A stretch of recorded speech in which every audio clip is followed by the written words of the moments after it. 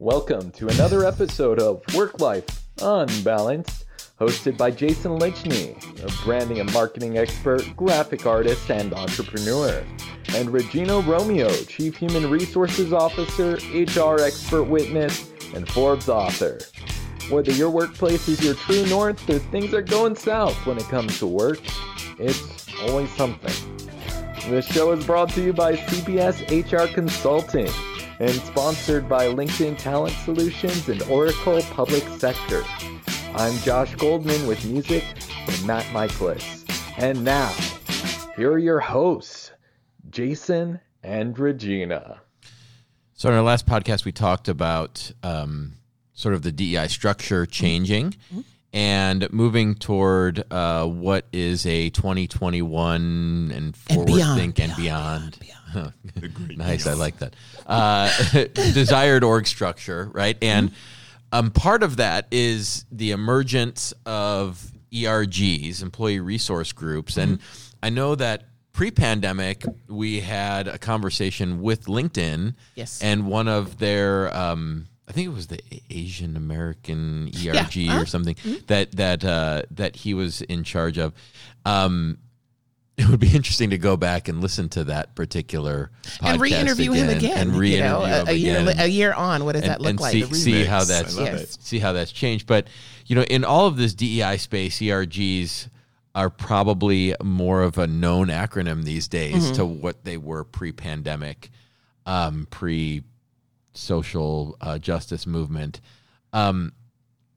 And as we're planning for desired org structures and kind of bringing our diversity chief more forefront within the organization and even client-centered, how are the ERGs viewed these days, and how are they being leveraged within organizations to bring about the DEI change that they're looking for?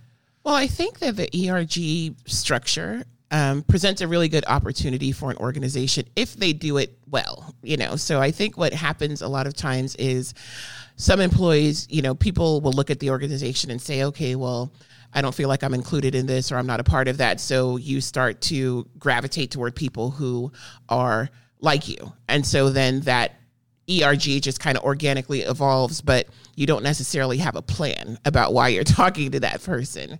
So I think if we talk about what the purpose of an ERG is and what their mission is, how they're formed, how they're structured, and how you can leverage those groups to be beneficial for an organization, it will cut out a lot of the heartburn that comes from it. Because I think sometimes the perception of what an ERG is like, they're groups that are over on the fringe, or they're people that are just over there venting, people are just complaining all day or whatever.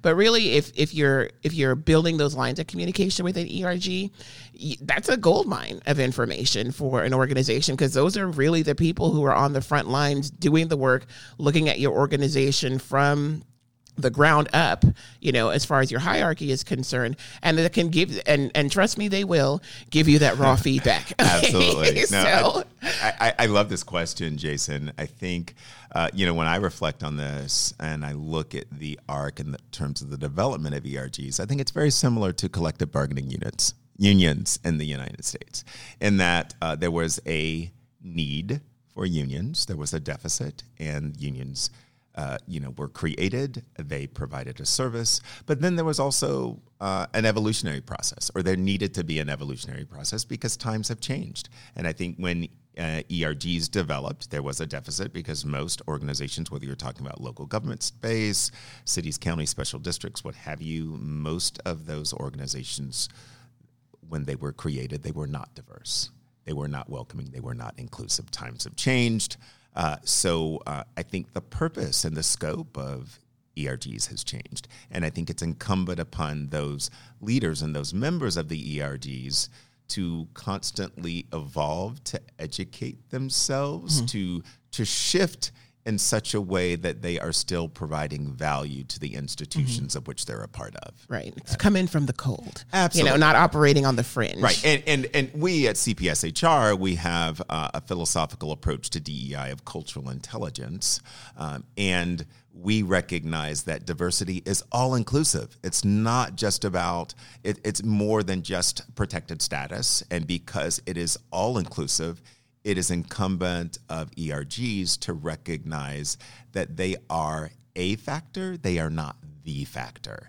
And when they look at the world, the invitation is to look at the world through the broader cultural intelligence lens, rather than I'm only going to see the world from the perspective of my ERG and it's all about me. Live or die. Exactly. Exactly. Yes. Because actually, when they look at the world through the perspective of just their own lens, I think they actually do more of a disservice. I think so too, because then it becomes, there's a chasm, right? And you can't cross it because it's just kind of like, okay, well, so y'all are over there, and then this other group's over here, and then what you find is that organizations just start creating. Then you got 20 ERGs, absolutely, and it goes back to agreement versus acknowledgement, right? Rather than what you're doing is you're just exchanging one worldview for another worldview, as opposed to recognizing there are multiple worldviews, and we get to hold space. Exactly, that peaceful coexistence. So, Jacques, as you're mentioning, kind of or drawing parallels between an ERG and like a union, and we all know that unions and management always get along. Right. Always. Historically, right? Peace in the Valley. That's my favorite part of being a CHRO, is being at the table. Historically, unions right. and management, just love to hang out. Right. There's Absolutely. no conflict Ever. at all. No. Ever. No table banging, no chair throwing, nothing. And Do strikes even exist anymore? Yeah. And so if you're talking that an ERG is kind of like a union, and then you have the organization as a whole, but then we can have 7,000 ERGs for everything Right. from veterans to I'm going to start an ERG whatever. for women that are 6 feet and over. I mean, yes, legitimately. I think that's a great idea. I think so too, and I think maybe where it goes sideways is wanting to continue that chasm, to continue to have that difference between labor and management, or union and non-union, or ERGs and the greater population. Right. So you can continue to feed that narrative, because there's always going to be somebody who's like, banging the table like, no, and wanting to have that. But I think where we do ourselves a disservice is continuing to parse ourselves out and say, okay, well, I'm going to be a part of this group, which means you're not a part of this other group. And we don't talk about intersectionality. We don't talk about how we can collaborate. Even if you are a part of this other group, are you talking to the other ERGs? Are you all battling for resources? Because my experience has been that employees, by and large, all want the same thing. So whether you're Black, white, Hispanic, living with disability, a veteran, a single parent, or whatever, you all want to be seen, valued, heard, and whatever. And I think it's important for the ERGs to understand that and have what I call a more of a United Nations structure. Absolutely. Where everybody comes to the table. Right. You have a delegate, if you will, or a representative from each group. Because I think you'll find that everybody's like, oh, you guys want that too? Oh, okay. So now we can put our resources together, put our voices together, and maybe bring about some change instead of battling for, that. So I totally agree with resource. you. Regina, do you feel that this balkanization is the result of a lack of effective employee engagement? I mean, because if organizations were really engaging their employees, both at the individual level, team level, and people felt that they were a part of the organization and that they were truly valued, heard, appreciated, acknowledged, I'm wondering what would be the impact of or the effectiveness of ERGs in that space, as opposed to the space where people feel like I am not being acknowledged, I'm not being heard. So I'm going to go over here and talk to my people where I am going to be heard. Well, I think it's in two parts. I think one of it is definitely a lack of conversation and good communication within the organization, Definitely. which kind of forces someone out on the fringe. Right. So when you get out on the fringe and you're looking around for where to connect, that's where a lot of those things, a lot of the groups form, because they don't feel like a part of the larger organization. But what happens is, the second part of that, the unintended consequence of that is then the organization is going to be like, oh, okay, so you guys are already over there. All right, cool. So you're talking amongst yourselves. Okay, cool. Now we don't have to do anything. Right. So it becomes that disconnect. And the longer that goes on without having that conversation come back to the organization, back to the executive level, it just continues to feed itself. So you could stay out on that island your entire career, and never have that connection back to the mothership. Agreed. And I think, again, coming from the transformational coaching space and transformational development space, I think what gets to happen here is that ERGs recognizing that they are part of the whole, but they do not constitute the whole. Right. And Right. as opposed to these, zero-sum win-lose scenarios. Right. And you're all battling. Right. How do we come in and how do we create win-win? Like, how do I create a win-win situation for my ERG and all of the other ERGs? And it's cross beneficial. Oh, absolutely. And instead of Absolutely. having a bunch of cats in a pillowcase, basically, where it's just kind of like everybody's in there scratching Right. for whatever little bit that they get, it's like, well, how can we have a wider range conversation? Because I can guarantee you that there's so many people who fit into so many different ERGs and so many different groups that, again, they're all looking for the same thing, but Right. I don't think that those conversations are always what's happening. It's like, but what about me? So most of the ERGs that you've had experience with or that you've seen in different organizations, are they structured, and do they have like an overarching manager? No. They are So who runs, like, if I roll in, Everybody. right. They're we call that self-directed. Right. so every ERG's essentially run independently, structured independently.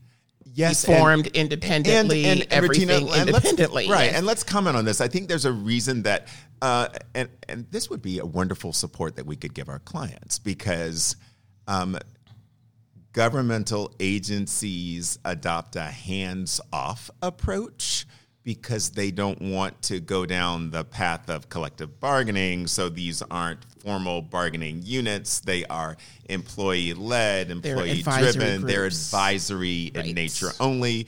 It's not a meet and confer. So because that they're this hybrid creation, I am not familiar. In fact, I'm quietly going through my mental Rolodex, and there isn't. I think it remains. I'll say it positively, Regina. It's a growth opportunity for our clients to lean into this process to make the ERG process and the ERE structure more effective. Because right now, I don't think it's effective in any. Because in I'm any thinking realm. about, from our perspective, when we're talking about, this chief diversity officer being in charge and external, internal within an organization, and then, essentially setting the stage or the strategy for these ERG groups to have a framework that they can follow, have even a agenda or topics or things that they're working through across multiple ERGs at the same time, Right. and then coming back together, like you said, with a UN type of approach of sending your delegates and let's work this out to get workshop this thing Right. On a monthly basis versus Scattered. Just Right. get in a Haphazard, room, get in a room, and now we're Everybody's fighting We're about- complaining yeah. about Absolutely. whatever situation there is, because I can understand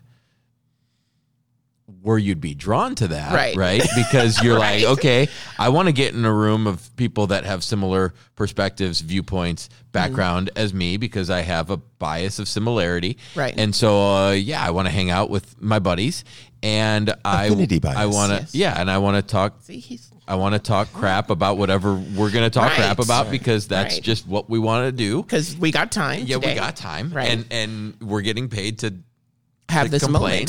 moment. And so we're going to go ahead and do that. And Yeah. but at the same time, that isn't really helpful. But what do you, to the right, great, because you've been doing that for 10 years. You know, what do you have to show for it? I already have done that. I got my couple of buddies. We Right. call them like, can you believe blah, blah, blah, blah, blah. And we didn't get anywhere. Right. From, but I feel better because, I'm going to complain regardless. But I think that's where a lot of, when you're talking about what ideal ERGs look like, where a lot of them fall down, because you definitely, before you even call yourself an ERG, you have to have a structure. You have to have a mission. Right. You have to have some type of framework in Right. place. Okay, do we have a chairman? Do we have 2 co-chairs? What is the authority, that's there? Do we have a line to executive management? Do we have a line to our city council or our CEO or whoever it is that we want to have our voices heard by? And then how are we going to operate as a group that is looking for progress? How are we going to track our progress from year to year? Did we bring something forth that is going to be beneficial for our group, the next group, the folks across the street, across town, or whatever, that is really useful? Because it's I'm a complain regardless, personally, where it's just like, I'm going to find some friends and we're going to sit around in a room and just say, I can't believe, and we could be as reactive as we'd like, but is that productive? Is that like a good use of your time and energy? Or are you going to say, let me find a way to collaborate. Let me find a way to say, here's what my concern is as a disabled veteran or a single parent or whatever, because this situation over here is not working for me. So maybe we can talk about doing this, or this. Right. No, I think it represents an opportunity. It represents an opportunity for ERGs and for local government agencies, for everyone really to re-examine this structure. Right. And how do we create a more effective structure? And I think, and I think a way to do that is to align what your needs are, not on a personal level, but align it with what the mission and the vision of the organization is. And what the business is. And kind of saying, okay, well, in order for us to meet our business initiatives, here's what we can contribute, but here's what we need to make that happen. Exactly. Because it's very easy for me to say, well, I want this, and this based on my, whatever label you want to put on me today, other than fantastic, to just say, okay, well, but that's really personal, how I feel about something personally. And it may only benefit 3 or 4 people. And organizations aren't looking to do that. Right. They're looking for something that's going to be a little more widely beneficial, that really is going to resonate with the employees and the communities that they serve. No, absolutely. I think we could talk about this this is a great topic, Jason. Thank you for lobbing that across home plate here, because we could be here for right. Well, hours. But I think, but it's relevant. It's timely. It's relevant, and especially since the world has shifted and shifted again.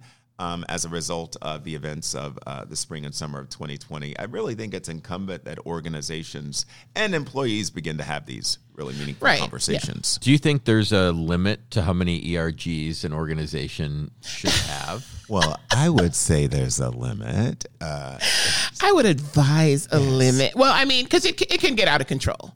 Yeah. Like I said, I want my 6 foot and over, group, but what do I really need other than maybe some, better furniture in the office, or, when I used to work for LA County, we had pool vehicles, where you can check, and they were all bumper cars, little matchbox cars. I'm like, what do you do for the employees that are 6 foot or over? The seat is already as far back as it goes. Now I could form an ERG and start to complain about that and maybe lobby for, something that's not a Prius. Yeah, but nonetheless, they're not going to be looking to accommodate that, and I could, that could be my cross to bear for the next 20 years. But I think if an organization has, another thing that's sometimes missing is that executive sponsorship for the ERG, and really, again, having those conversations. Because I think what ends up happening is I'm not getting what I need from, these established groups. So now let me add on another group, and let me add on another group, and let me add on another group. And then the next thing you know, you do have 29 ERGs.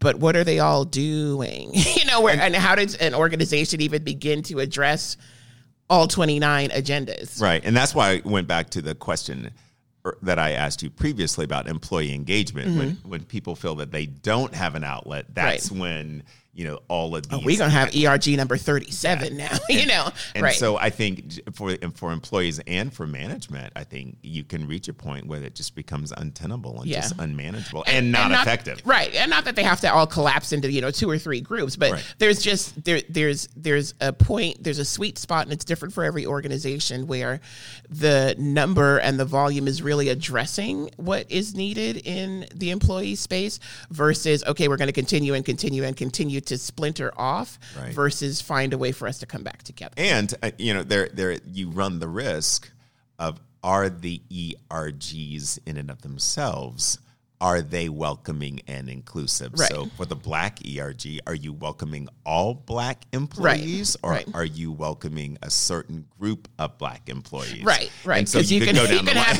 exclusion inside the inclusion. Right. Yeah, and so that's a very real issue, Jason, that I think that everyone, employees and management, really needs to examine in order to determine effectiveness. Well, thank you both very much. Again, it's always a pleasure. Good question. And happy to be here. We'll move on to the next part in our DEI journey. Yes. But thank you very much. It was a pleasure.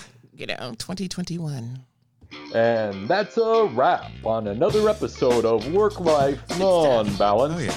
I got all my notes. To learn more about our show and our hosts or sponsors, visit WLUBradio.com.